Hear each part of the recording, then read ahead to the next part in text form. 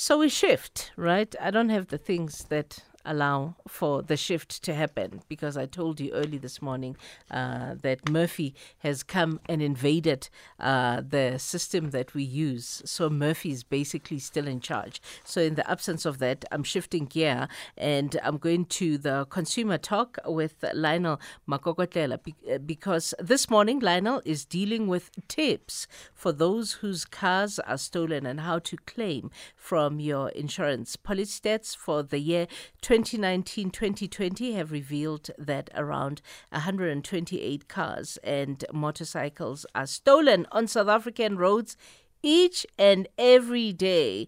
Lionel Makokotlela, the founder at Financial Wise Corner, is my guest in the studio. So you get there, Lionel, and you say, I was sure I had parked right here. It was right here. It was here. And the spot is empty. Good morning. Good morning. Can you hear me? Good morning, Mim, and good morning to your listeners. And that is basically what happens for most people who just happen to be going to the store and come back and just their car vanished, and now they have to look under the dustbin and like, hey man, I'm sure my car was here or something like that. It's and not the funny, trauma but of so that is just so sad. impactful, and it is the reality that most South Africans actually have to live with daily. So what's the first thing that you need to do after your car is stolen and you've looked under the dustbin and you realize, no, it's a whole car. I can't have parked it under the dustbin. The very first thing to do is to alert your vehicle tracking company and make sure that you inform them about your car being stolen. And then the second thing that I would actually advise people to do is to actually take the matter to the social media. We've seen how social media can be quite impactful, especially when it comes to stolen goods or stolen properties, where you can use Twitter, Facebook, and just really try to share as much information about your car as possible, and also include pictures on it. And if you do happen to follow, like, let's say, this security companies, make it a point that you also post on their pages, because they also have patrollers on the road to actually do the routine checks within specific areas. So they might be able to spot your car if you are lucky. So that is basically step number one. Then step number two is to actually get in touch with your SAPS, which is the police station. Go there as soon as possible. Make it a point that you report your car stolen, and try to give them as much information as possible. If you actually have, let's say, the VIN number of your vehicle, which is the vehicle identification number, the make, the model, as well as the color, that would be very much helpful, so that they can actually put it on their database to flag it. So the VIN number is the... which one? It's the one that's on the traffic disc. That's on the Yes. windscreen of the car, right? That's right. Yes, Okay. that's the one. Mm-hmm. So you need to, I keep saying to all my clients that make it a point that you take a picture of that, because Of the in the disc. most likely, yes, of the disc itself, so that in the event that your car gets to be stolen, you actually have all the information. And try to also have the pictures of your car, just so that at least they can actually see what it looks like. If then there were dents or any other modification on the car, that would actually also be helpful for them to actually make it a point that they tend to look out for your car. Is there anything specific you need to be telling the police? Because, you're in a state, obviously, after your car has been stolen. You don't want to forget any important piece of information when you report it. Is there, other tips in terms of what pieces of information that you give the police when you're there, and what you fundamentally should not forget to give them? The most important thing is actually getting the case number, the case number of your reporting, because that would actually be what you need to inform your insurer. And insofar as for getting information, the police would actually take you through the whole process of making it a point that they explain everything to you. So there wouldn't be anything that you would miss out in terms of sharing the information. What they will do is that when they actually get the incident report, they actually have questions that they need to fill out just so that they actually have comprehensive information with regard to your vehicle that has been stolen, and also where you were stationed by the time then the vehicle was actually stolen. So they would actually walk you throughout that whole process. So there isn't much to worry about. I understand that you would be panicking, and in some cases it might also trigger trauma of then unresolved issues. And this is where then the third stage would be, I would actually advise everybody to actually book themselves to go and see a psychologist, just so that they can actually learn to deal with the trauma that they actually experience, but equally just so that they actually now know how to then deal with anything that might be actually coming to the forth. Because in most cases, most South Africans, would never really deal with our traumas by going to a psychologist so that we get to be equipped with proper ways of dealing with anything that was traumatic. Most of us tend to say, you know what, I'm okay, I'm strong, I'll overcome this. But lo and behold, when things start triggering, you may find that it actually affects you in your personal life, your professional life, in your love life. So just to make it a point that we actually try to mitigate anything from seeping out of control, go and see a psychologist.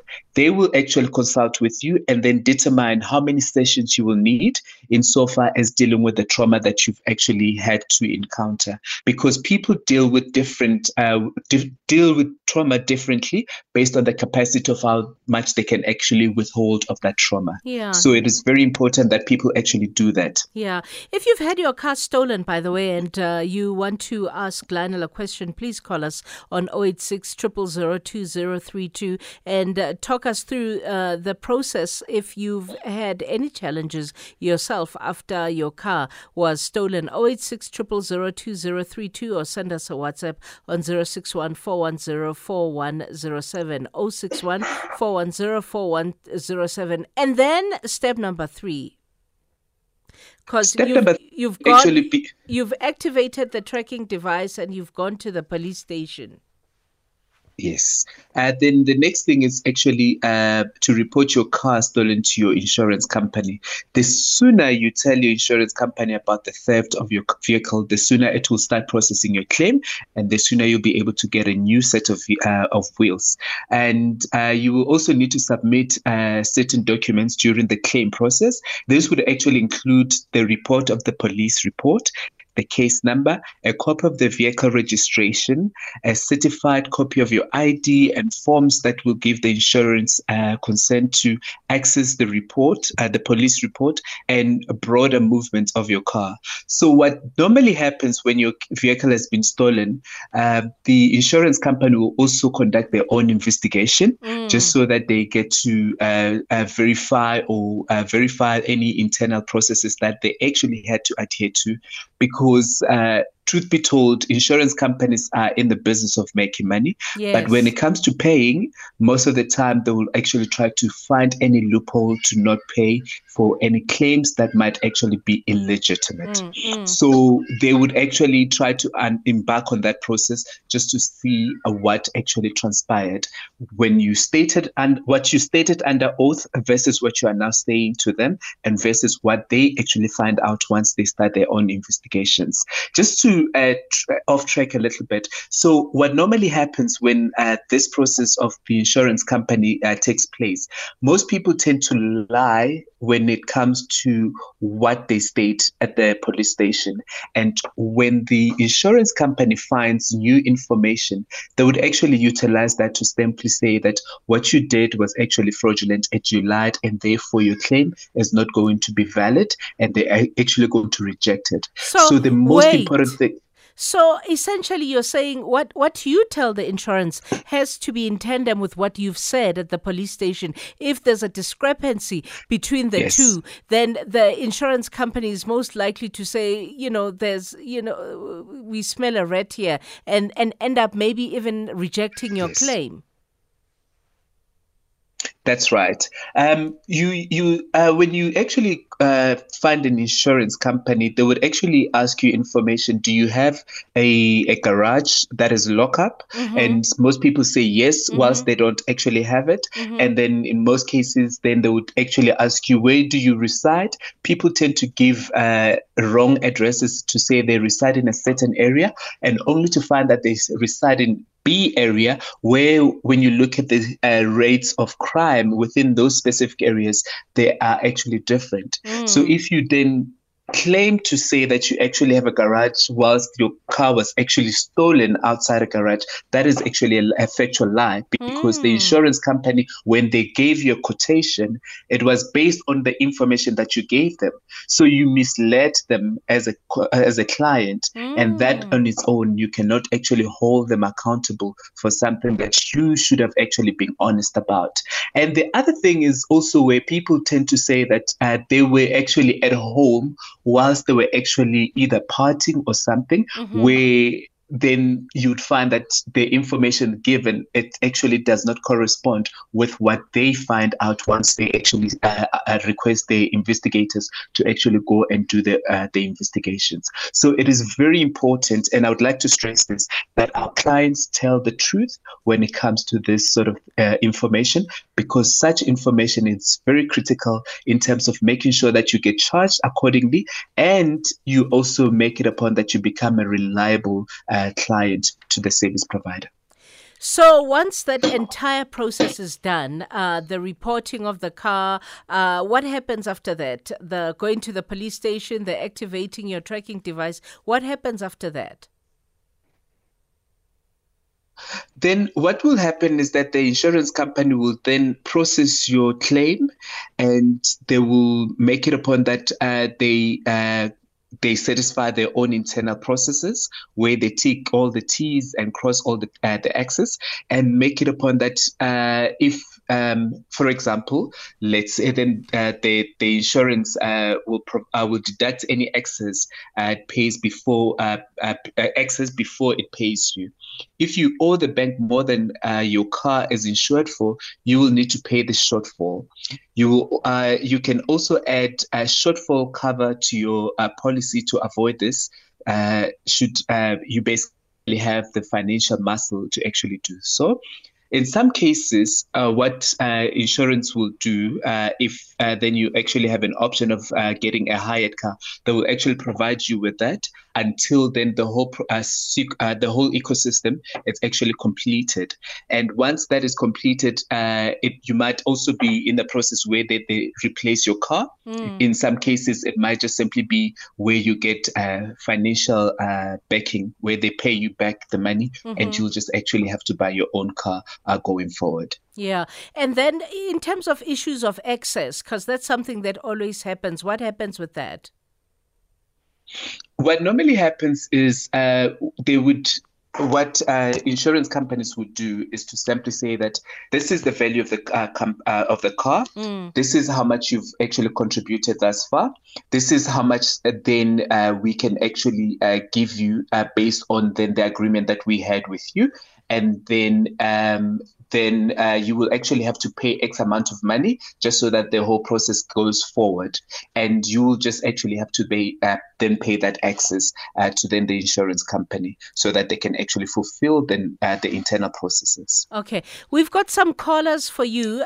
We also have some voice notes. Let's start with George and Nigel, who wants to talk about a hijacking incident. Hi, George. Hi, KJ. How are you and your guests there? We're good. Thank you, George. Yeah, KJ, let me get to the point. I was hijacked twice. First, 20 February 2020. We recovered the car. The insurance fixed it where it was damaged and so forth. And again, in Takane, 7 April 2021. The car, it's a football that it was hijacked. The insurance did everything well. I don't have to complain about insurance. My challenge was with this company tractor. What they did was, there's this thing of saying, if they don't recover the car, they'll be paying you 150,000. Now, my challenge with them was that while I was still waiting, because I didn't plan for the car to be hijacked, Mm-hmm. I was still going through the police were investigating, even themselves, they're still trying to track the car and so forth.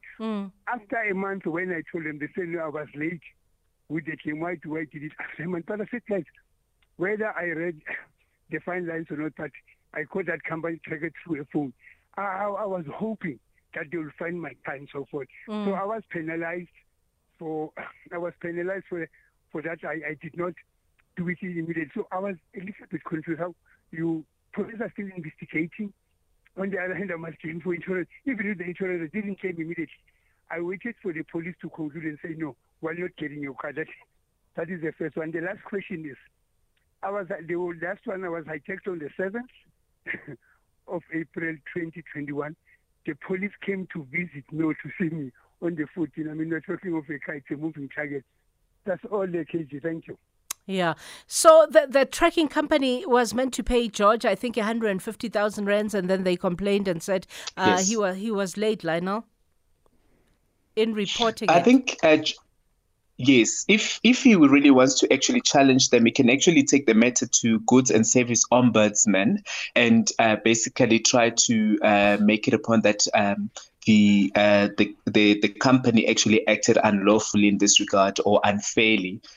Given the fact that they were aware of then the incident that actually his car was hijacked. So they themselves should have actually made it a point that they give that information to then the client. It's also not so good for a company to now claim the fact that this was actually in the T's and C's of the contract that you signed, and therefore we are not going to make it a point that we remind you of it once you actually have to go through then the process of reporting the matter. The truth of the matter is that when you have been hijacked, you go through a traumatic process, and some of these small little terms and conditions you are going to forget them.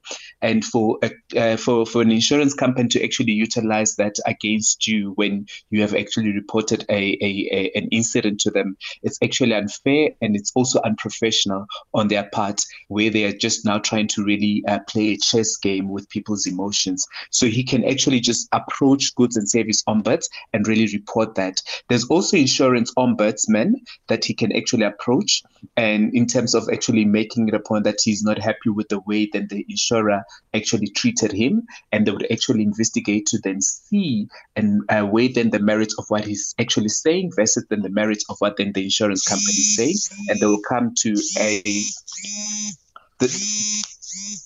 they will come. Hello, can you hear me? Yes, that was on your side, Lionel. Sorry. Go on.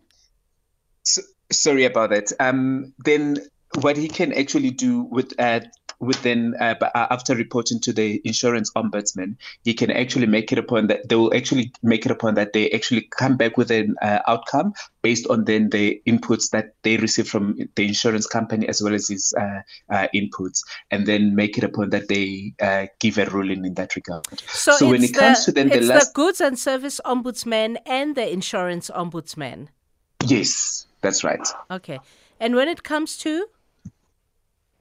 No, I was just saying then the last question, he spoke about then the police. I think he referred to police actually having investigated a couple of days later. They came 7 days after he reported the car missing. With regard to that, I think he can also complain at the very same police station to find out why they did so, given the fact that in most cases, the insurance terms and conditions indicate that you need to report your matter within 24 hours. And if it's if then there was any like a situation where one person died in the process, you need to make it upon that you report that as soon as possible, just so that they are aware of that outcome. Yeah. So if then the police did not actually do their jobs, it would be a case of going to then the police station, seeing then the police captain who's actually in charge of that specific police station, lodge a formal complaint, and then see what then comes out of the investigation. If he's not happy with that, he can actually approach, I think it's IPAD, where he can actually now, it's an independent body that actually oversees the functioning or the service offering of police services to then the citizens of South Africa. He can actually approach them. They would basically be able to investigate this matter by going to then the police station to find out what then the captain did once he actually was aware of the complaint pertaining to then the poor service that the client was actually complaining about, and then who were then the investigators, and really try to find out what sort of steps did they take. Is it an issue of not having resources, or was it an issue of people not taking the crime reported seriously? So those are just some of the things that he can do. But given the fact that he has actually had 2 cases of a hijack, I would simply say that he mustn't just take it lightly that it's just an hijack and he's okay. He must actually go and see a psychologist just so that he gets to deal with some of the traumas that he might have actually experienced. Because as we know, in some cases, hijack tends to happen where there's a gun or knife involved or some form of violence. And people feel very vulnerable, and especially men, where they feel that I should have done something to protect myself. But in reality, you do not have to do anything. All you just need to do is to work on your psyche, just so that you know how to then deal with this when it sort of like come to the fore in the event that trauma sort of like plays out itself in an unethical way. Okay. Colin in Cape Town, you continue paying a car installment for a stolen car. Good morning, Colin. No, I'm just giving an example. I'm asking a question. Yeah. Good morning to your guest. I never heard you say you must notify your bank. Now, what if you got you owe 100,000 rand on the you owe it to the bank 100,000. Your car gets stolen, and the insurance only pays you, I'd say, 50,000. Now, do you continue or give the 50,000 to the bank? And another thing too is, what if they find your car after they've paid you out? And what happens to the car when they find it? Can I listen on the radio, please? Sure, Colin, sure. Thank you. Bye. Yeah, I think important hypothetical questions there that Colin is asking, Lionel. Very important one. So it does so happen that you report a car that has been stolen, and at some stage it gets to be found. But if then it gets to be found once the insurance has paid out everything to you as then the rightful owner, then the car then belongs to then the insurance company. Whatever was inside the car that was actually found to be yours, it will then be given to you. That is then the short answer to that. And Colin actually mentioned something about a shortfall where then the insurance would say, for example, you owe the bank 100,000, yes. And then the insurance gives you then 50,000. Then the other 50,000, it's then the shortfall that you as the owner of the car would need to pay. So in that case, if then they give you 50,000, you actually are liable for then the remainder of the 50,000. So you need to make it upon that you speak to then the bank and make it upon that the car was actually stolen. But in this case, there is 50,000 that I'm willing to pay at this point in time, and then the remainder of the 50,000, we can actually come to an arrangement of the new terms and conditions, or if then they are willing to get into that with you, then you actually pay it back to them. Yeah, and then what happens if the car is found before, after the claim has been processed? Once the claim has been processed, then remember you then there will be a termination of you being the owner of the car, because then the insurance has done what was rightfully theirs in terms of making sure that they pay you your money. And if then the car gets to be found after the whole process has taken place, then the car belongs to then the insurance company. Okay. Your new car that has been given to you then becomes yours. Then that car becomes then the insurance company's car, where they can either sell it on auction or whatever they decide to do with it. It's no longer your problem, basically. It's no longer your problem, because they've already settled that. They've already closed that chapter by making sure that they provide you with then the new car, or then in a case where they didn't provide you with the then a new car, then they paid out for whatever was actually outstanding towards the car. So it no longer becomes your baby, it becomes the insurance company's baby. Okay. But in some cases, some insurance would actually say that they are not in the business of selling cars. And if you want to buy it back from them, then you can actually speak to them and then hear what then the terms and new conditions are going to be. And if then they are willing to actually sell it to you. Okay. We have a voice note, Lionel. Okay, thank you. Good morning, Auskage, and good morning to Lionel. My friend's car was stolen, and he had skipped 1 month of his insurance payments. So now the car is gone. The tracker can't find it. They found the devices somewhere thrown in a ditch somewhere. So now the car is gone. So what is his recourse now? Yeah. Okay. This happens quite often. So what normally happens is that the insurance companies, they do have a cooling off period. Let's say, for example, you are going through a financial turmoil where you are actually not working. You can actually inform them beforehand to simply say that for the next 3 months, I won't be able to pay for my insurance. And as a result, can we actually relook at the contract's terms and conditions and see if you would be able to accommodate me? But if then they are simply saying that they won't be able to accommodate you, then it means you do not have insurance coverage. In the event that they say that they will actually accommodate you, you will actually have insurance coverage. So in this case, I'm not quite sure if he had informed then the insurance company to simply say that he's got financial issues for 1 month and you won't be able to pay. If he just did not actually inform them, which is what most people tend to do, is that unfortunately he is not covered because he broke then the contractual agreement that he had within the insurance company. The least that is basically the risk that he was willing to take, and that is how they're actually going to interpret it. And that's also how then the third party person who's actually might be investigating this might actually look at it from that angle to simply say that you had an opportunity but you never actually communicated with them, and then as a result, unfortunately, your car was stolen or was involved in a car accident and you actually had not adhered to the terms and conditions of your contract. Yeah. Therefore, it's your own loss. So your contact details, Lionel, if anybody wants to get in touch, your office? 065 693 1291 065 693 1291. Okay. Thank you, Lionel. Thank you for your time. It's 11:01. Luyanda Maome is standing by with the latest news.